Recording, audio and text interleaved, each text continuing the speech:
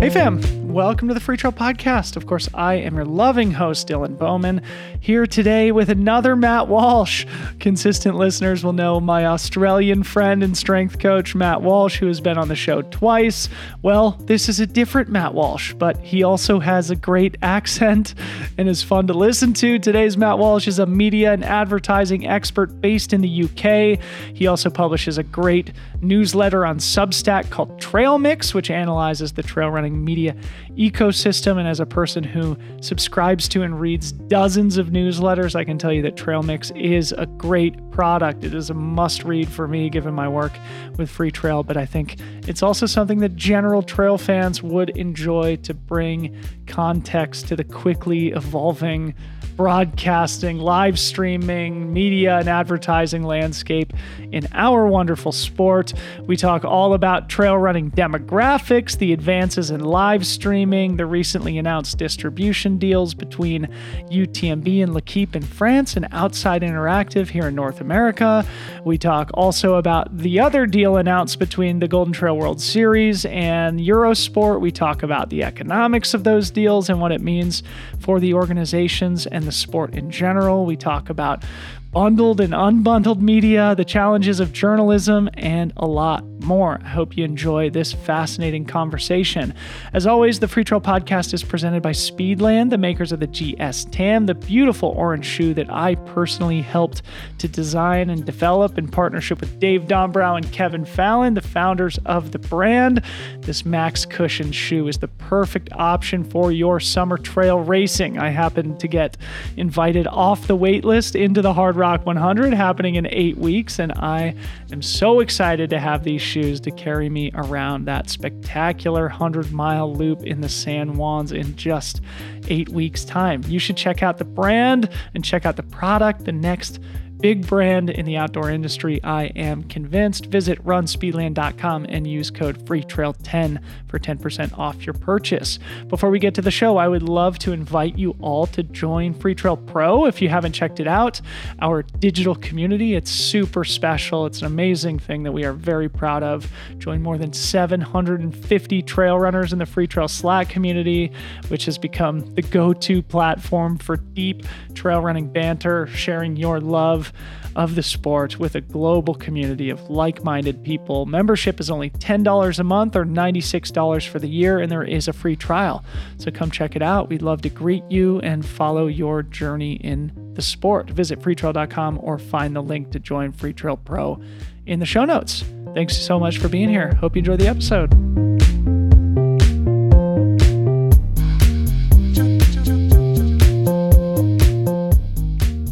Matt Walsh, welcome to the Free Trail Podcast. Thanks so much for joining me.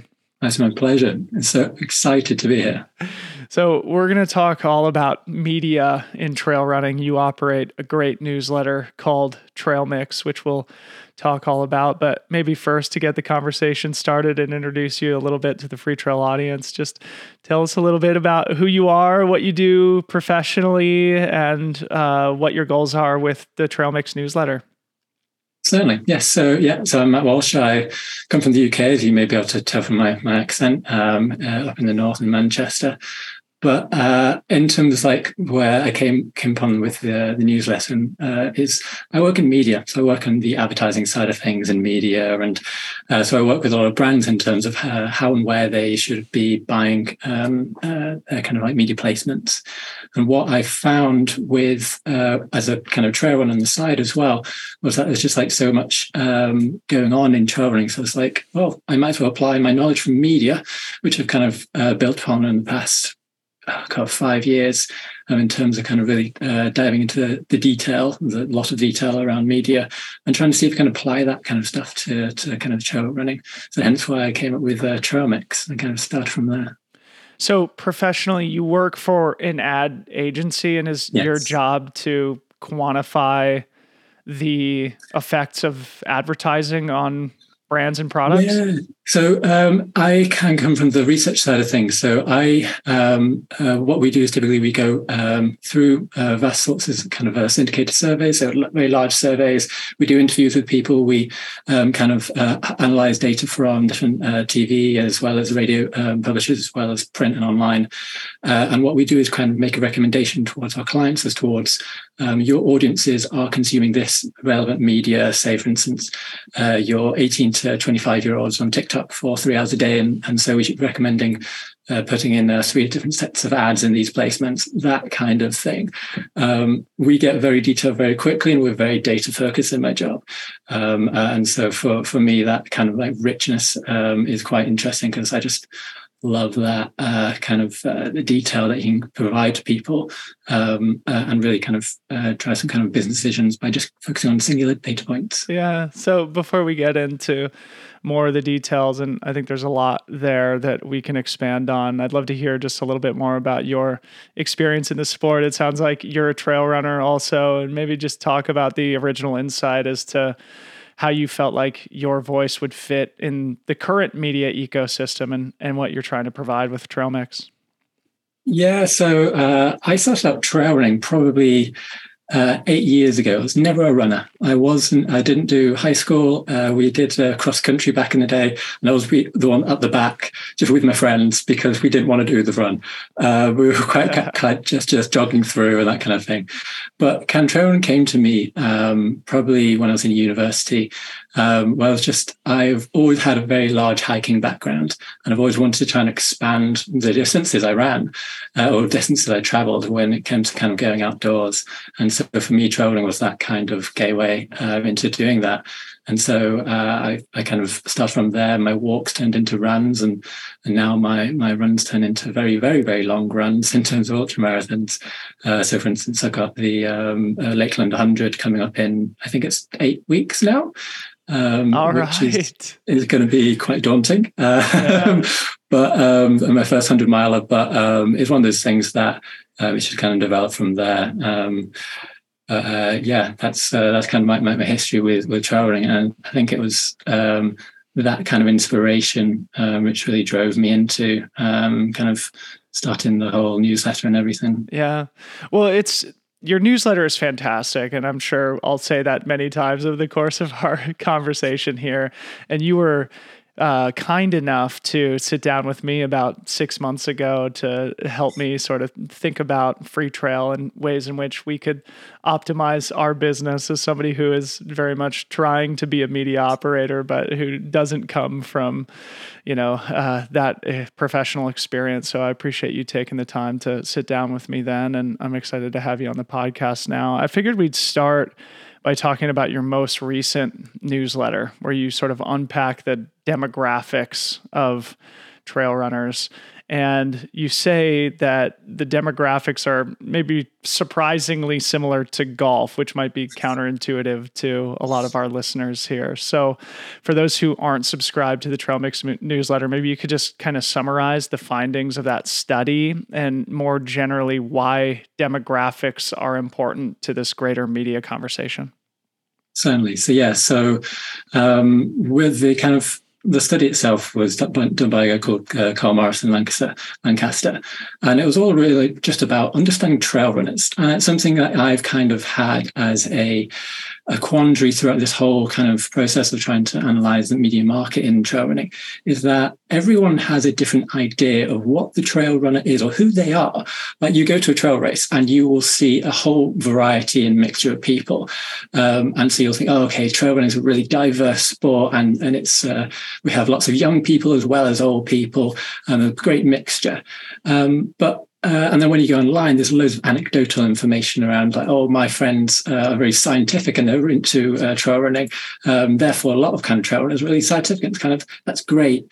But without actually understanding the audiences and who trail runners are, the products that your brands and your media corporations, your even race organizations create in terms of like the media they're putting out there, in terms of the messaging they're using, the ads they're doing, whatever, it's all going to be skewed to a certain audience towards like who they think the kind of their bias is towards, like who the trail runner is. Yeah. So without kind of knowing that, we're going to be creating a lot of kind of biased information out there and going to kind of construct an entire ecosystem that kind of caters towards one type of audience. So this kind of information that kind of Cobb produced with the study was really fascinating in that he just did a very large quantitative survey of US and UK fell, trail and ultra runners, and compiled them all into a public study. And what was really interesting about the demographics, which was just one part of a lot of different things, was that, what he found was, in his summary, I think it went something along the lines of trail runners are predominantly white, middle-aged, and economically privileged and highly educated people. And so all I did really was took that kind of general audience and applied it to our kind of normal demographics of other sports. And we follow the same lines as golfing and the same lines as Ironman, which is absolutely fascinating because you don't put the two together, right? You don't put a golfer and a trail runner together, but demographically they're very similar.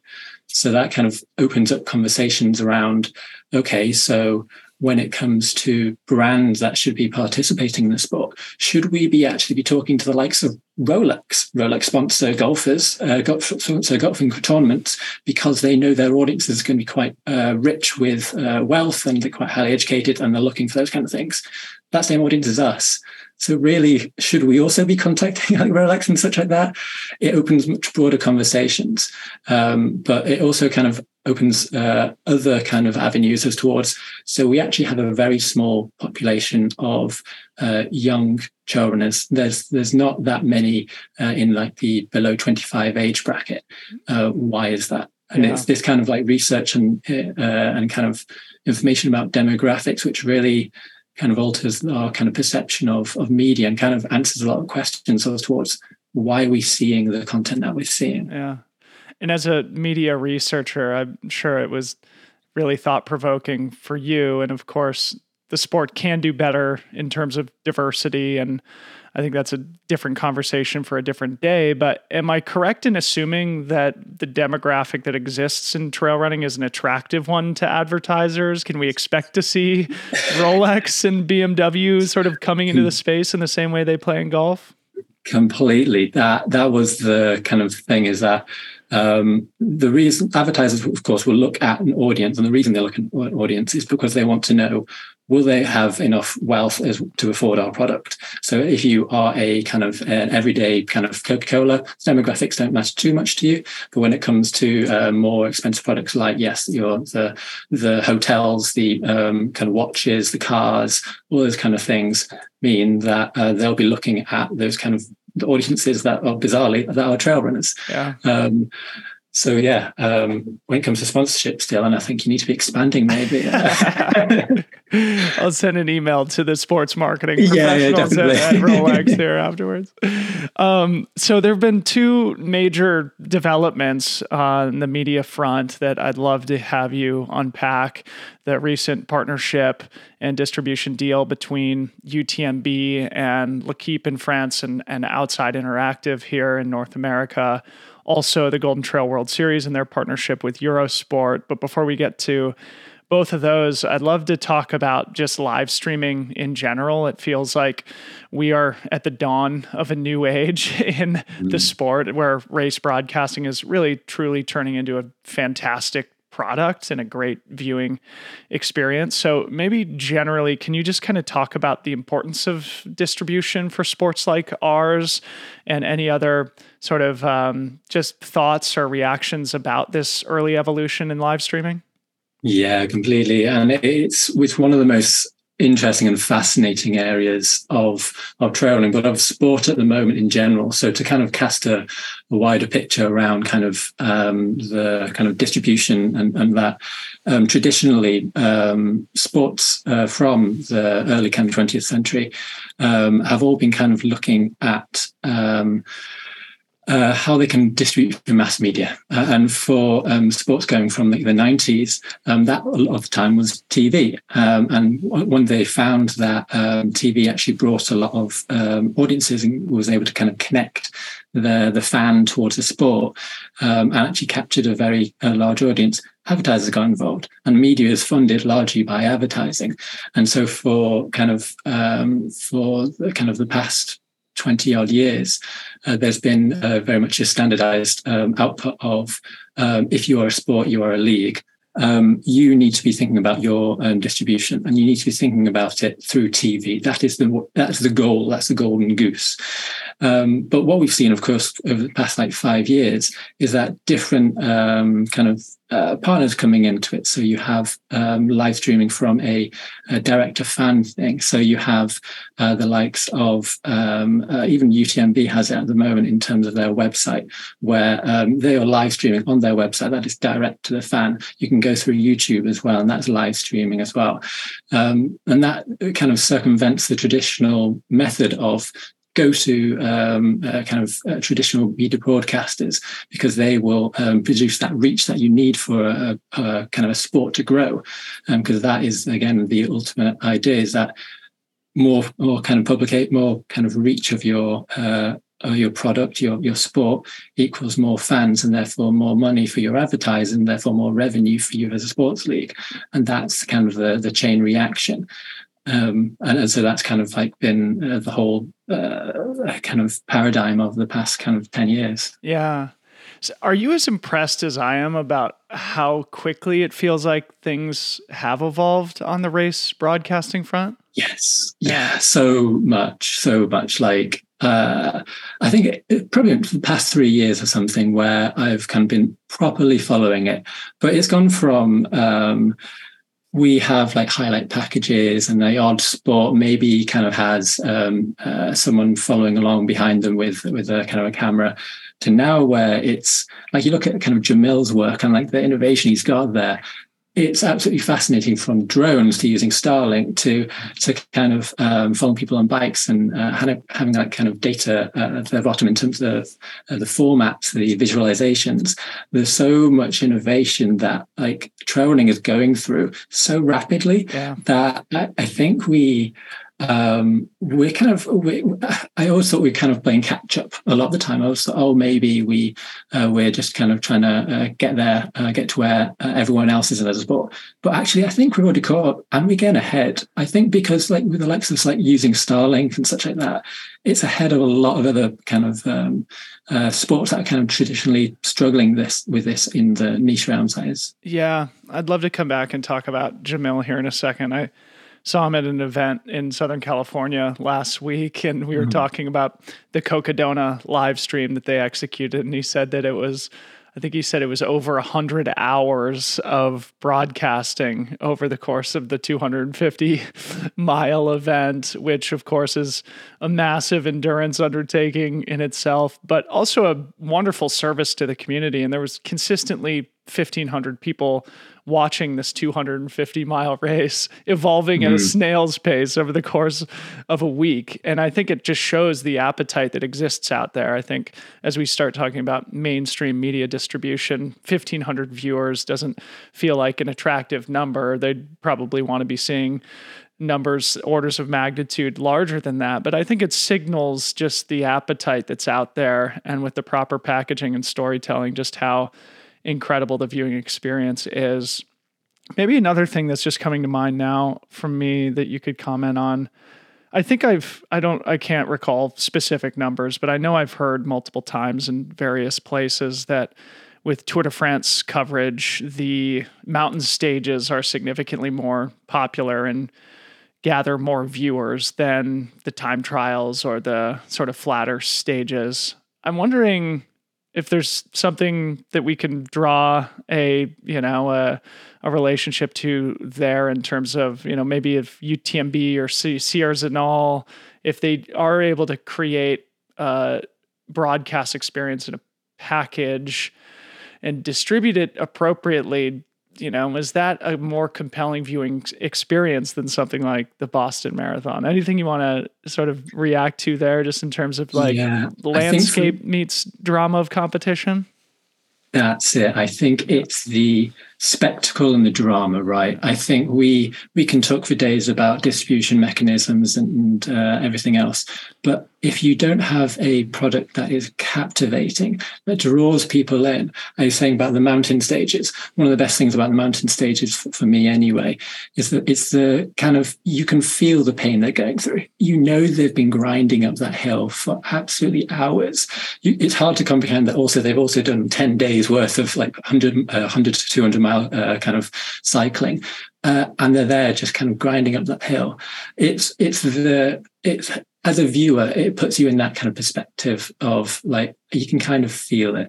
And it's that idea that with additional drama, with that kind of spectacle that it is, you kind of need that in a sport, really, because I think when we come to like Sio Zonal, which was interesting in terms of, we'll come to it later, but the Golden Trail series, they struggled with actually putting it on live stream, and hence why I wasn't involved in the Eurosport package. But if you saw it the other week, throwing it down with rain, it was muddy. It was a horrible thing to actually kind of think about. Yeah. But everyone is out there. There were so many people in the chat. There's so many people watching it, and some people were impressed. Like, that's the thing. I think a lot of like ultra running is a human endeavor. It's a struggle, and I think that's something that really appeals to people. Yeah. And so we don't need to have like the kind of speed of a 100-meter sprint. Yeah. We have that kind of human tenacity that kind of ultra running trail runners show in their sport. I think if we kind of package that up in a way that draws people in, keeps people engaged, I think we do have a kind of a perfect arena here for what could be a really entertaining sport. I think it just needs those tweaks.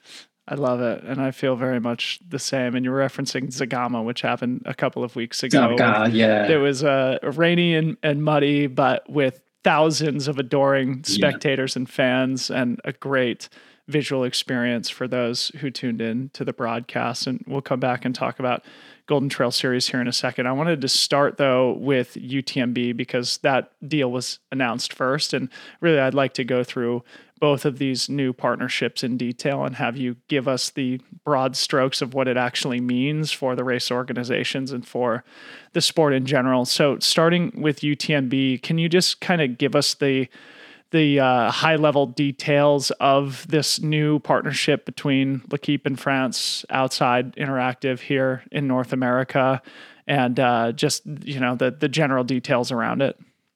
Yeah, so the UTMB and L'Équipe and kind of the Outside deal were relatively similar in that. So it was UTMB have had a partnership with L'Équipe last year, and they had it was 2 hours of live broadcasting of UTMB for kind of, I think, 2 hours at the start and I think 6 hours at the end of the actual race itself. So it wasn't a lot, but it came up with additional packages in terms of like they're a news organization, so they had content aside. With this year, they have extended that partnership with L'Équipe to you had 10 live streaming packages on L'Équipe Live, which is their online broadcast, the kind of live over-the-top platform. And then you have, again, the UTMB 100-mile event still has the same 2 hours and 6 hours. With Outside, it's very similar in that it was they now live streaming 10 different events on their Outside Watch platform, but they also have kind of their highlight package as well as some additional content on the Outside Fast channels as well, which is something that it is not really useful for UTMB that much, but it's something that's quite interesting considering in terms of the future of kind of broadcasting and live television. We can come to that another time. I think what's really interesting about this kind of development from UTMB was that it shows them their kind of strategy as towards they're going more towards the online live streaming audience versus going direct to that kind of traditional, going to the live TV on broadcast, as we kind of talked about earlier. Now, when I kind of had a look at that initially, and the kind of the initial deal, I was a bit almost disappointed because live streaming is great. But what they kind of failed to mention in their actual kind of press release was that they're also showing the exact same live streams on YouTube. So for a fan, why would you go to Le Quip or Outside when you could just watch it on YouTube and have the chat functionality there and have a lot more there? So in terms of the additional distribution of it, yes, you're on different owned platforms, but they kind of cannibalize each other. The value that UTMB is accrued by these things isn't that much greater in terms of attention. It might get greater revenue for them in terms of its additional spots for their advertisers to be advertising in. So then it now can go on, if they advertise with UTMB, they're now on Le Quip and Outside. So it's a great package for them to sell. But the actual benefit for the fan wasn't there for me when I kind of saw these initially. And I think it will be interesting to see how it develops because the likes of Canyons as well struggled with live broadcast already. And so that was part of one of the packages. Yeah. So how they can advance with this if they're already struggling with their production capabilities is another question, really. So am I right in assuming that people like you and I would definitely go to YouTube to consume this product directly, but that the benefit from UTMB's perspective would be that through Le Quip and Outside, they'd be able to potentially speak to new audiences who otherwise haven't or don't know what UTMB is. Yeah, completely. And that's going to be thinking like Outside, of course, with the US captures the whole outside sports arena now with all the kind of the publications they have. So they're always going to be trying to look for additional kind of reach there spontaneously happening upon this new content that they're live streaming if they're going on live Outside Watch. Same again with Le Quip.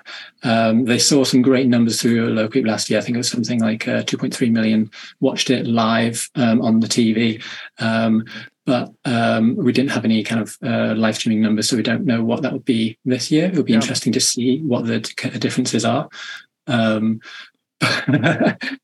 would be quite fascinating to kind of watch that develop over the time to see whether we see this difference between the broadcast live and the on demand.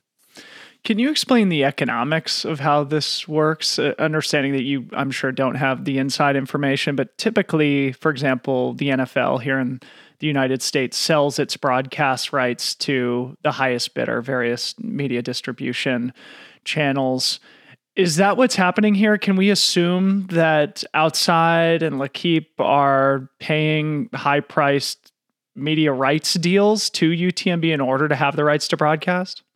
So that is a question I would love to know the answer to. And I have hounded a lot of different journalists and PR departments about this.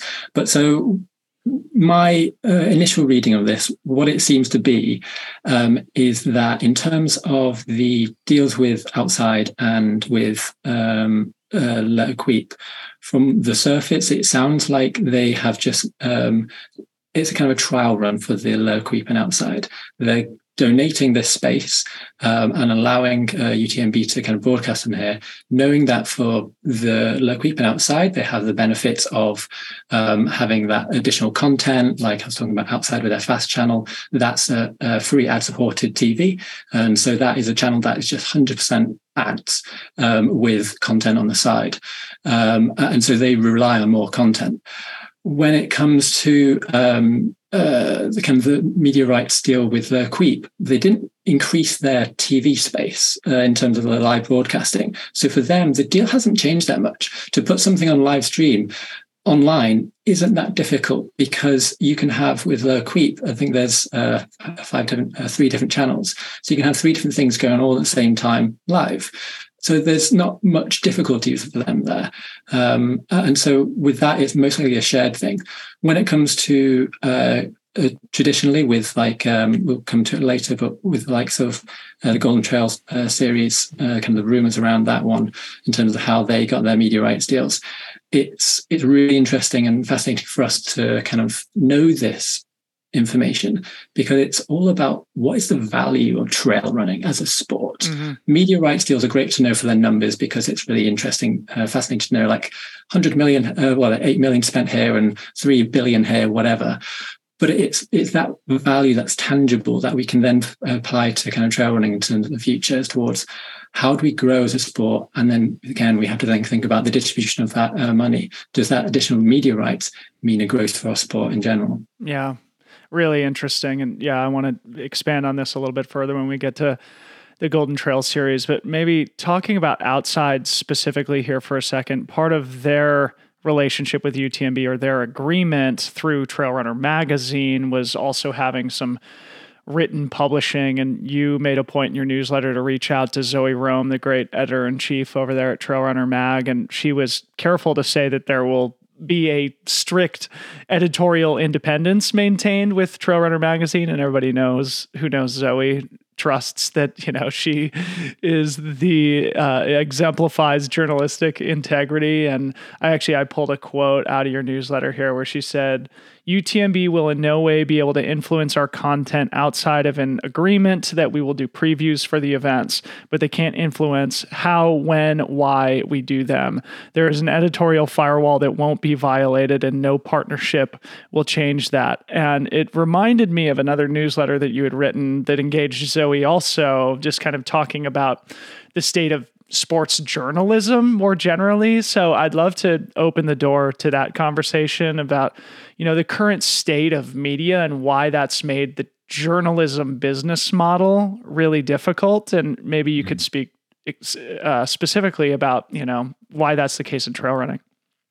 Yeah. So with journalism in general, it's kind of gone through a rocky patch in the past 20 years, largely because journalism and news as advertising is funded. So that is attention. That is, are people actually, in terms of online media, clicking on what we're producing?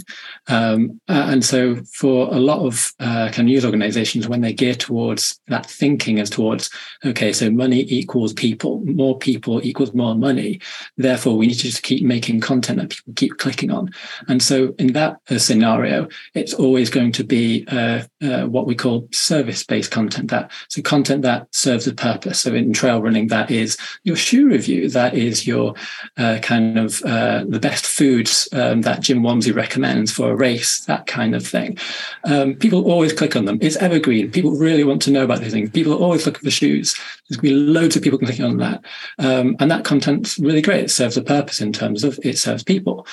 But when it comes to journalism, what I was kind of talking to kind of Zoe about and kind of other editors, what I wanted to know was the stories that dive into, let's say, kind of the background to these deals that we're talking to in a media context, maybe, or maybe even holding a UTMB account for certain policies that they're implementing. These things that really journalism always traditionally done in terms of kind of making sure that there is accountability and responsibility for people's comments and actions. And when it comes to that kind of realm, it doesn't attract the same amount of attention or impressions, clicks that service-based content does. So as a media organization who's funded by advertising, you always have to kind of balance this, but the balance will always shift towards the most popular, interesting stuff that gathers the most advertising for dollars, which is that.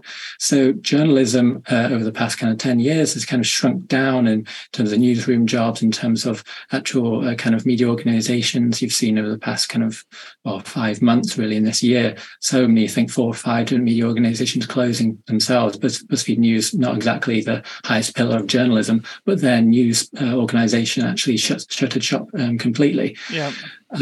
It's one of these things that as a sport is interesting for us, because what do we value really in our sport? Do we value just learning constant shoe reviews, or actually do we value hearing and holding all our kind of organization, our racers, runners, all these things to account, hearing the stories, the backstories, all these kind of interesting things that we want to know about the wider sport, and will help develop our kind of the storylines, the kind of the whole general atmosphere around trail running, the fandom of it.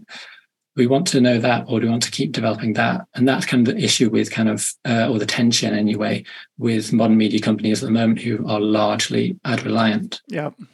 I think the example you use in the newsletter was about a journalistic piece that Trail Runner Magazine did around UTMB's non-binary policy and how little traffic that got in relationship to an article about Camille Herron's training strategies. So yeah, when the incentive is getting, eyeballs and therefore selling advertising to keep your operation and your employees, employed, the incentive is to get things that advertisers want, and journalism isn't necessarily, doesn't really provide a great product for advertisers. So there's a tension there that I think journalists across all different sports are dealing with right now.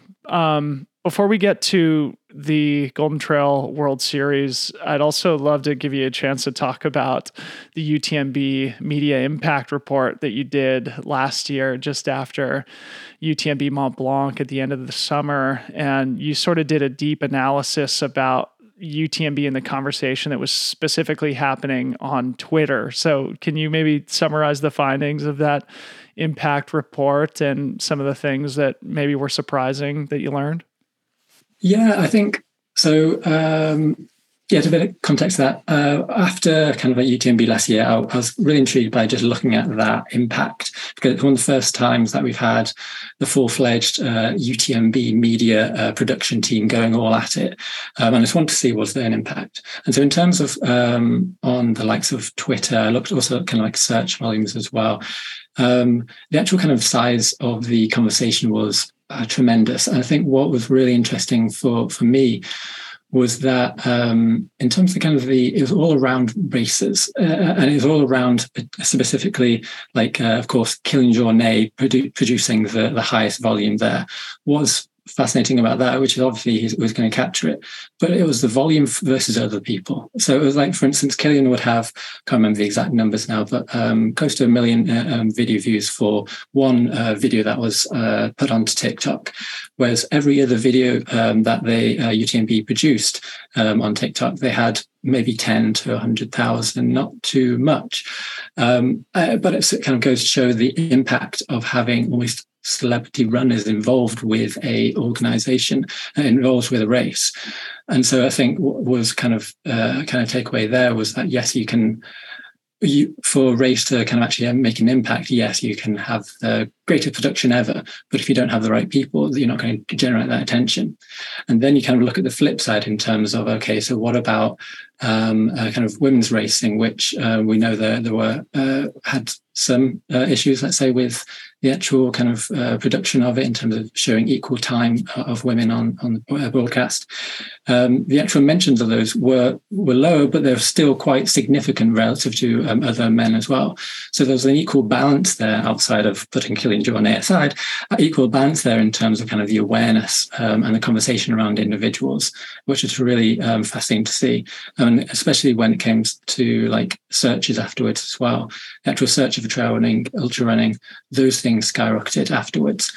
And so again, for the sport, it goes to show that when we put kind of more focus on the intention in terms of distribution in live streaming and in terms of having things on YouTube and Lower Queep, like Lower Queep actually was one of the larger mentions of that weekend on kind of French Twitter all around trail running, which was a fascinating thing to see. And like the top 10 Twitter list, like trending, fascinating that trail and could drive that attention. And only by kind of analyzing what people were saying and looking at these kind of search results and everything else social related, we're able to see that like trail running actually can make an impact. Trail running is getting attention and people are very interested. We just need to kind of figure out the whole kind of distribution and making it all kind of packaging up, really, like a 100-mile race. How do you make that kind of viewer friendly? Yeah, I'm just I pulled up the PDF here on my computer because I downloaded it. And one of the things that I think is really interesting that you found, and this is just specific to the Twitter conversation, is that in France, 13.8 million people were reached, which is roughly 21% of the entire population of France. Was at least there was an impression from a Twitter conversation with 21% of the French population around UTMB. It's a fascinating saturation. Of course, that is their home country, and of course, the French are proud sportsmen and fans of endurance and mountain sport, unlike a lot of other populations.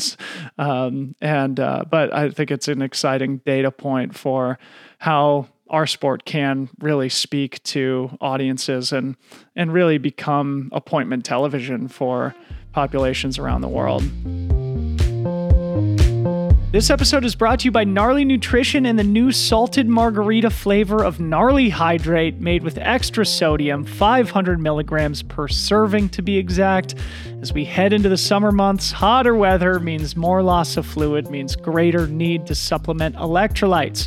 You guys know I am an electrolyte evangelist. Sodium, magnesium, chloride, and potassium are critical for proper hydration level, nerve function, muscle function, and body pH. All important stuff for performing at our best out on the trails. Guys, this product might be my favorite Gnarly product of all time. You must give it a try. Delicious margarita flavor, some savory saltiness to it, and all the electrolytes and B vitamins you need, especially for us salty sweaters. As they say, it tastes like the real thing, but it won't make you dance on the tables, and it won't make you wake up with a headache. Gnarly Hydrate Salted Margarita. Find it at GoGnarly.com. Use code FreeTrail15. So maybe let's transition and talk a little bit about the Golden Trail series, because I think this is also a fascinating, conversation that you'll be able to add a lot of color to. Maybe just first explain what the new deal is with Eurosport and how it's similar or different from UTMB's distribution deals with L'Équipe and Outside. Yes. So Golden Trail Series this year going on Eurosport, I think, is the absolute highlight of the package. And so for listeners that don't know about Eurosport and its reach, it's across all of Europe. It was originally founded as the a sporting arm of the European Broadcasting Association, just to kind of buy sports packages and distribute them. So this is 53 countries we're talking about here, 20 languages. I can't remember the exact reach of kind of Eurosport here, but it's going to be somewhere close to about 50 odd million. So it's a lot. It's a lot of people. And so what this kind of new deal kind of showcase was, the Golden Trail Series has kind of got 2 hours worth of live footage on their Eurosport 2, I believe it is, physically on broadcast for 2 races that are the, I believe, Series Inal and Mont Blanc Marathon. But also we have the 2 other races in terms of the final. They're showing both the women's and men's final first stage. And so, yeah, it's fascinating from that point, because it's a complete change from UTMB. UTMB going for that live streaming with sticking largely online. Yet we know that they have those kind of 2 to 6 hours that didn't really change on L'Équipe. Golden Trail Series are kind of taking the lead here and gone, right, we're going to go for the biggest broadcast in Europe, and we're going to go large. So securing this distribution, live TV is an absolute boon for Golden Trail World Series. Yeah. In your newsletter, you talk a little bit about the competition that's evolving between Golden Trail and UTMB for fan attention and for advertisers. What's your high level evaluation as to how that's playing out and who's executing better in that competition? I think, okay, so let's take it from the perspective of media distribution. So when it comes to attracting advertiser dollars, you want to make sure that you have right distribution in the right places to the right people. So as we've kind of talked about with demographics earlier, our demography is largely a middle-aged older audience. That is the same audience that is a pay TV audience. So people you have to pay to kind of watch Eurosport, like you do like a normal kind of core TV. That means that from a Golden Trail Series, for me, they have got the edge here because they are kind of broadcasting and distributing their content to people that are going to be more aligned to the demographics of the sport. We also know that kind of the European population of trail runners is quite vast, let's say, and the actual attention, as we kind of showed with the kind of Twitter data, is already there. So putting it onto the kind of one of the biggest sports broadcasters in Europe really wins from my side in terms of distribution. When it comes to, let's say, the content format, UTMB have been relatively strict, let's say, or limited with their actual content they're putting out outside of their races. They've done the live stream. They'll do maybe a highlight package for the big races, but they have 34 different races. It's very hard to kind of create all this content for all these different things and knowing you're only live streaming some of them. So I think they're struggling with the breadth. And so as again, when it comes to in terms of the media value of that, you struggle to see how they can really expand when all they can do is just keep adding more live streaming to their individual races. Yes, it's more distribution, but you then have to ask, what's the actual attention to all these individual races? How do you maintain it for an entire season of, not even a season, but 34 different races? Yeah. It's going to be very difficult for them to commercialize. When we look at kind of the content around Golden Trail Series, I remember listening to a podcast with Greg Flay himself, and he was he called trail runners the actors and the race the stage, which was a very interesting observation. But for me, it kind of gives a little insight into his mindset in terms of he's seeing sport as an entertainment product as his goal. Yeah. He sees Golden Trail Series as an entertainment product. So he's gearing a lot of everything in terms of his content, in terms of distribution, in terms of kind of the race series and the formats of them, in terms of his changing with the finals over time, trying to experiment with what works. Mm-hmm. They're really gearing towards trying to make sure that they have the lifestyle content. Their social feed is always filled with like little tidbits from athletes as well as the race highlights. Yep. Yeah, of course, their kind of highlight their, what do they call it now? They got the highlight package, but also their kind of Drive to Survive type documentary series that they have on YouTube, which was, I loved it. During lockdown, that was actually one of my favorite things to watch. That really kept me going. But it just goes to show that the entertainment factor is there for trail running. You can really build a story and narrative around trail running as a product. It's there. And I think Golden Trail Series were really winning that race. So for me, they're going at it two different ways, UTMB, going for the more live streaming online, seeing what works there. I think Golden Trail Series, by being quite bold with their approach, also having, of course, shorter kind of race series benefits them, but just being bolder in their approach in terms of broadcasting really is kind of, for me, the winning kind of recipe.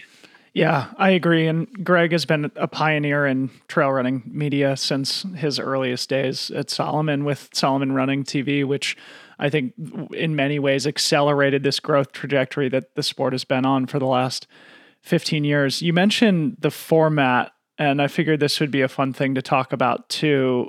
Obviously, Golden Trail Series racing is shorter than most of the UTMB races are. And I wondered if you had any thoughts or comments on short distance versus long distance and how that might impact media rights deals. What's more attractive to the distribution engines and to advertisers? Yeah, it's a difficult one to kind of difficult challenge for UTMB, let's say, when it comes to any form of ultra running kind of producer or race director. You have almost over 24 hours worth of kind of footage to be getting through and to be filming. Maybe if you just want to be focusing on the front runners, you've got 11 to 15 hours there. You've got to be covering a race for. As from a media rights owner, that's really difficult to kind of sell because you know that not many people are going to be paying attention for the entire thing. Tour de France went through the exact same period when they were kind of growing. They went through multiple different kind of organizations towards trying to sell their product, and in the end had to settle with kind of a news organization, and it worked. And it became one of the biggest things. But it was only after, I think it's a period of like 30, 40 years that they actually were able to commercialize Tour de France as a product. And even still, Tour de France is actually one of the smallest earning race series in cycling that there is, even though it's one of the biggest there is. So there's still that difficulty there. And when we think about our kind of media landscape as we are now, everyone's trying to move towards shorter. So everyone from in terms of the content we're kind of seeing and the kind of formats that, of course, social feeds are producing, they're all geared towards social short form content. Whereas, so in that respect, you'd think, okay, Golden Trail Series, there's a lot more advertisers that want to go for shorter form because they know that they can have an audience that's actually engaged with the viewer, with the ads at the time. They know that people are going to be seeing it, paying attention. And so within the battle of attention, the shorter format is always going to be winning. When it comes to media rights deals, they're likely to be able to get higher media rights deals because, again, the product is interesting, product engages audiences. People are willing to sit down for 2-3 hours to watch a race come to its conclusion, but they're not willing to sit unless they're kind of doing the ironing and washing the pots or something to watch an 11-hour epic. It's just not going to happen. Yeah, unless it's me. So, yeah, I don't know. I think this is one of the reasons why I'm so bullish on shorter distance trail racing right now. It's obviously it speaks to a much larger audience, not only from a participation perspective, but from just a fan perspective and people who would be willing to sit down and consume that broadcast experience. It's a much larger pool of people that would watch a 1 or 2 hour race versus a 15 to 24 hour race.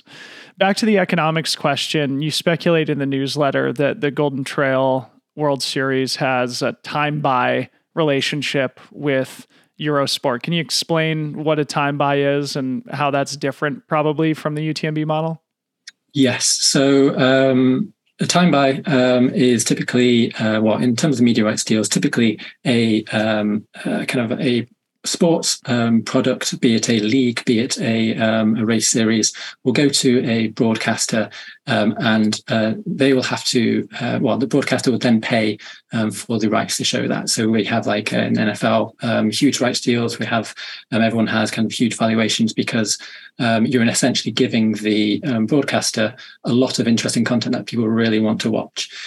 Now, with a time buy, that whole kind of transaction is reversed, where if you're a sports organization that is trying to prove itself almost, you don't have a large audience, you don't have the numbers or the kind of the economics to showcase that there are a lot of people paying attention to your sport.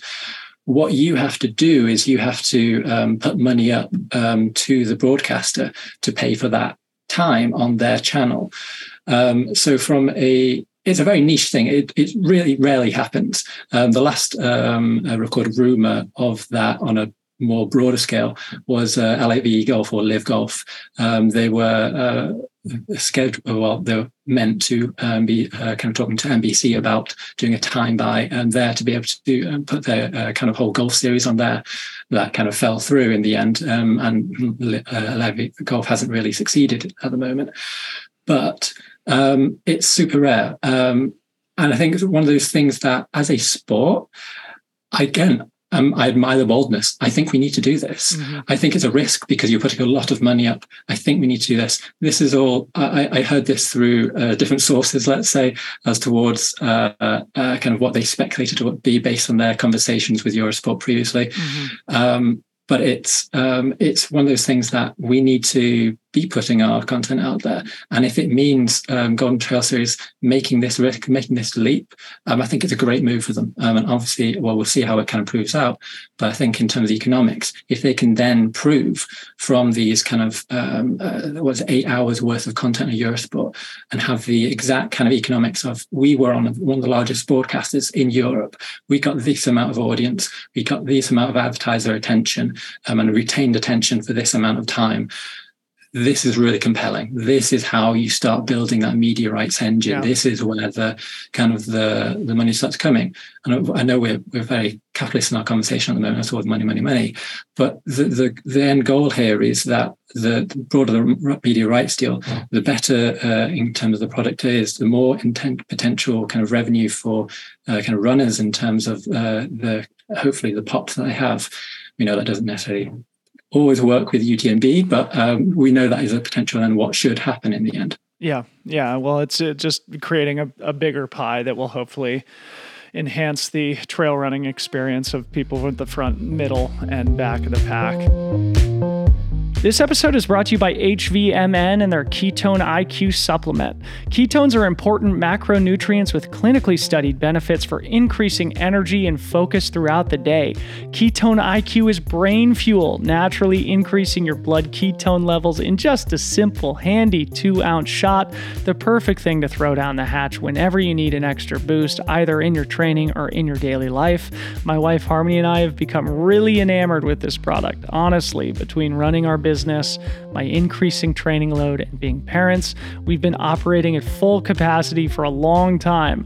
I had specifically become overly reliant on caffeine throughout the day until I started taking this product, and I have to say it has really helped me to feel more focused and energized, and especially in my training. I have been having a Ketone IQ shot in the mornings before all my long runs, and it really does help me feel steady energy for hours on end, even when the baby has kept me up at night. This stuff has evidently become really popular in cycling and is just now being discovered by runners, so go check it out. You won't be disappointed. Visit hvmn.com, look up the Ketone IQ, use code FreeTrail20 for 20% off. hvmn.com, use code FreeTrail20. I'd love to talk a little bit more about kind of broader media trends. And one thing that I'd love to hear you speak about selfishly is just kind of the bundling and unbundling of media. Like obviously Outside has rolled up all these different sort of outdoor and lifestyle publications. Meanwhile, the environment for individual creators like yourself has never been better with Substack and podcasts and things like that. I sort of get self-conscious that we're kind of taking a middle path between those two things at Free Trail, sort of being a media brand, but that is sort of creator led. Can you talk about sort of the current media environment and how you see the balance between individuals and institutions? Yeah, it's a fascinating story in terms of following media at the moment, because we've gone, as you say, from media being produced by other people. Media is something that back in the day, you'd be a journalist, maybe you'd work at a news organization, a radio kind of program. They're really small jobs, not many people get them, and media was produced for you. You consume the media, that was it. You consume that. The whole kind of democratization of media formats, media kind of channels, making like newsletters more easily doable, podcasts easy to make. It's one of these fascinating things that's allowed new voices to come in and to kind of really open up the whole landscape. So what's really interesting in that divergence is that, of course, ultra running, trail running as kind of history hasn't had that mainstream attention. It's had a few niche publications that have serviced it in terms of I Run Far and Trail Runner and Ultra Runner magazine. But they're small, there's not many. And so as this kind of democratization came in, we of course had a really large bottom-up upswelling of like fan-generated content. We've got like podcasts like yours, we've got a whole rich podcast ecosystem. We have newsletters starting to kind of come up as well. We have a huge amount of YouTube content from like Billy Yang and such like that, and other vloggers and kind of video things. And so it's one of those really fascinating things is that from a media perspective, we have all this new content and we have it all from different personal perspectives. We've got a whole richness there. But now we have, as you kind of alluded to, we have so much there. It's like, how do you as a individual organization stand out? And so this is where we start to be seeing this whole kind of bundling, unbundling kind of aspect come in even more. So the likes of Outside, of course, bundled because they saw that all these individual outdoor sports, all their publications were actually unprofitable, but they served a really niche that are really committed to them. And so they're like, okay, so outdoors people are actually like multiple sports, and we should probably bundle it all together. We bring it all together. They like reading things, but they also like watching things. Let's put that all in like one subscription package. And then that's what people buy. It's therefore they're not buying subscriptions to individual things. They're buying that whole thing, the whole lifestyle around being an outdoors person, outdoor sports enthusiast. And so the bundle comes in there, it becomes a popularity. But then you have to kind of contend with the economics of, okay, so you have a whole bunch of things and outside again in terms of, as an example, in terms of the problems of bundling, is that you have so many different communities, so many different content formats, all trying to serve different purposes. How do you as an organization, again, make sure that you are kind of giving the right attention to all these individual things and serving all your individual communities without kind of watering it down? And what we've kind of found is that that's a very hard task to do. It's a very hard thing to commercialize. So the subscriptions work to a certain extent, but you need to still have ads, which then mean you still need to have service-based content, which mean you have to service different people. And so like the whole history of unbundling and bundling, we're kind of seeing again now more of a unbundling towards more people going, well, you know, I could just have a unique voice and be myself on this one individual thing. And that could be more profitable than me being actually getting into this bundle. So it's a confusing, complex, let's say, place to be. But it's really interesting that there's lots of different business models. So as a media organization like yourself, Dylan, like you can diversify in so many different ways. I'll have to put more time on your calendar to have you advise me a little bit more specifically. But yeah, I don't know. Maybe I'll resist the temptation to talk about the whole outside thing more at this point. But I think there's a rich conversation to be had just about that, you know, and who they're targeting, because I very much view myself as being in the center of the bullseye of the type of person that subscription product is meant for. Somebody who would never subscribe to Velo News, for example, but who would be interested in reading the occasional article. But, you know, with the Gaia mapping, for example, that alone is worth the price of the outside subscription bundle to me. But at the same time, how do you stand up an entire, you know, media ecosystem around that sort of like low price subscription product? It's a tough problem, and I think they're feeling that right now as the whole economy and ad market gets shaky at the same time. So I'd love to hear you talk about other sports that are doing a good job, like outside of trail media. Is there something that you look to right now that you feel like, you know, people like Free Trail can learn from, that are sort of executing well in niche sports? Let's think. So in terms of, I think one really good example at the moment is something a lot of your audience might not be aware of, rugby in general. So rugby union is something I follow a lot, and that has traditionally been kind of the, I guess you'd call it like kind of the second sport to soccer in the UK. Now, they've always had kind of TV rights deals and things like that, and they've always been quite traditional. And they always attracted quite a upper middle class audience, and they've been quite kind of,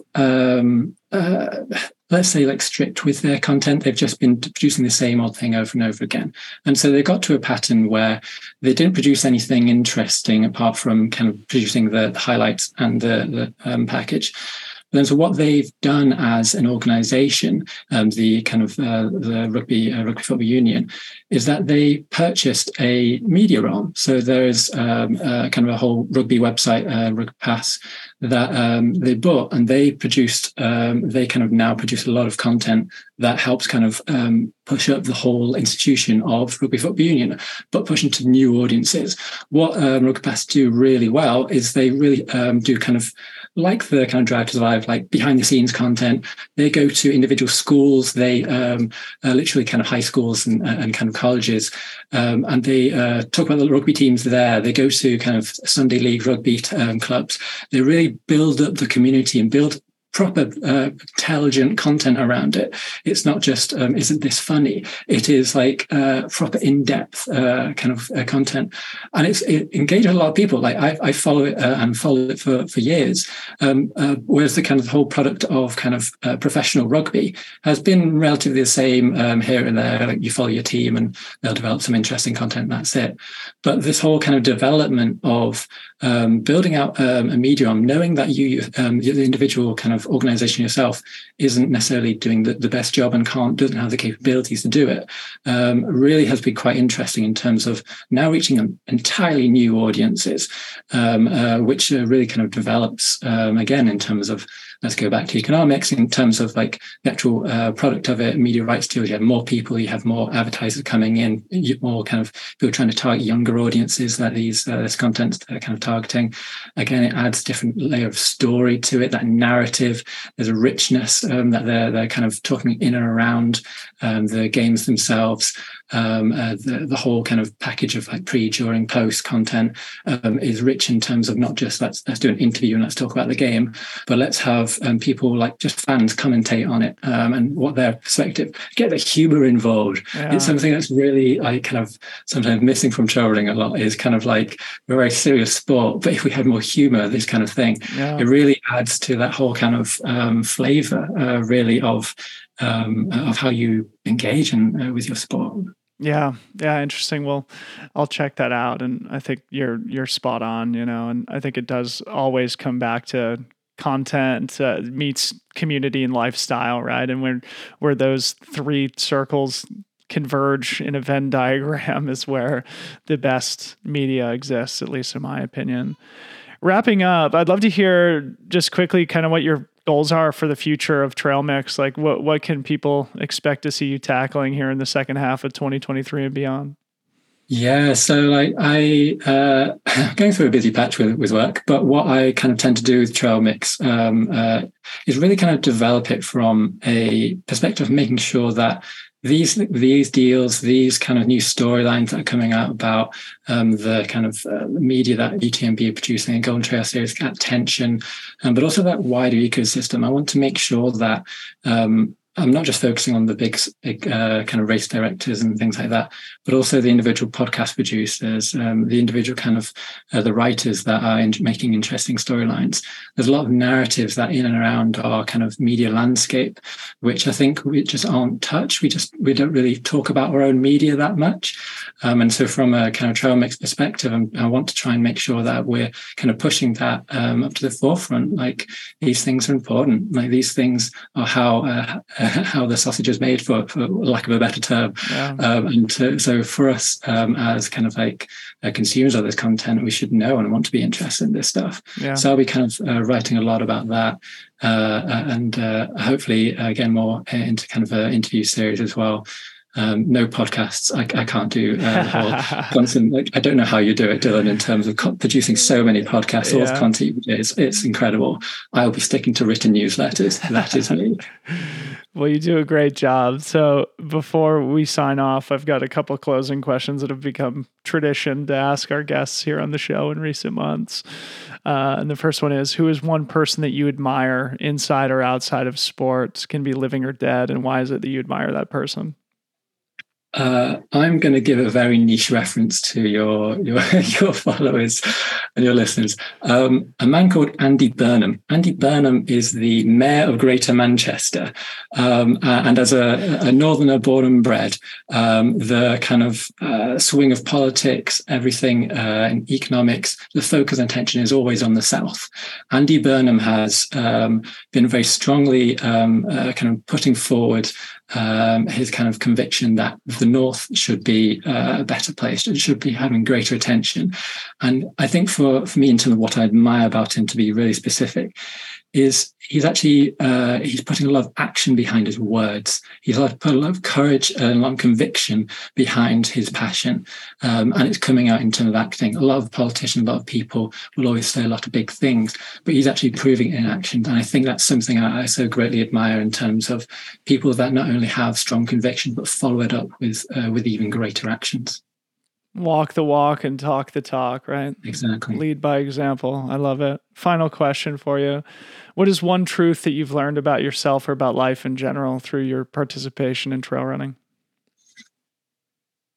I think for me, like, let's go very soft here. It's you are better.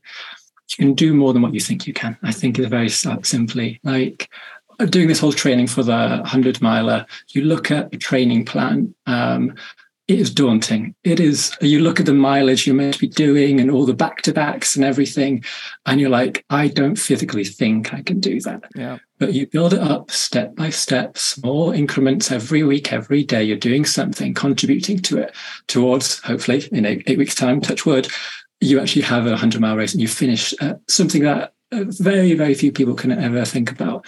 So it's that thing of like, you can actually do better. You just have to, again, the time, the effort, smaller things here and there, doesn't have to be big, but just developing that. That's really kind of changed my perspective as towards like how I approach any form of challenge really in life.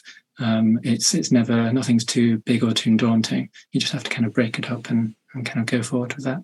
Step by step. I love it. Well, Matt, it's been great to have you on the show. I'll encourage all of our listeners to go subscribe to the Trail Mix newsletter, and maybe we can continue this conversation in future episodes as some of these rights deals evolve and the sport continues to grow. But thanks so much for your time and your insight.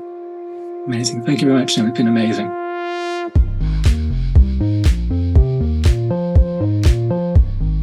Thanks so much to Matt, the second Matt Walsh to come and drop amazing insights on the podcast. Make sure you go subscribe to Matt's newsletter, Trail Mix. It is completely free and usually arrives in my inbox every other week with great commentary like what you heard in today's episode.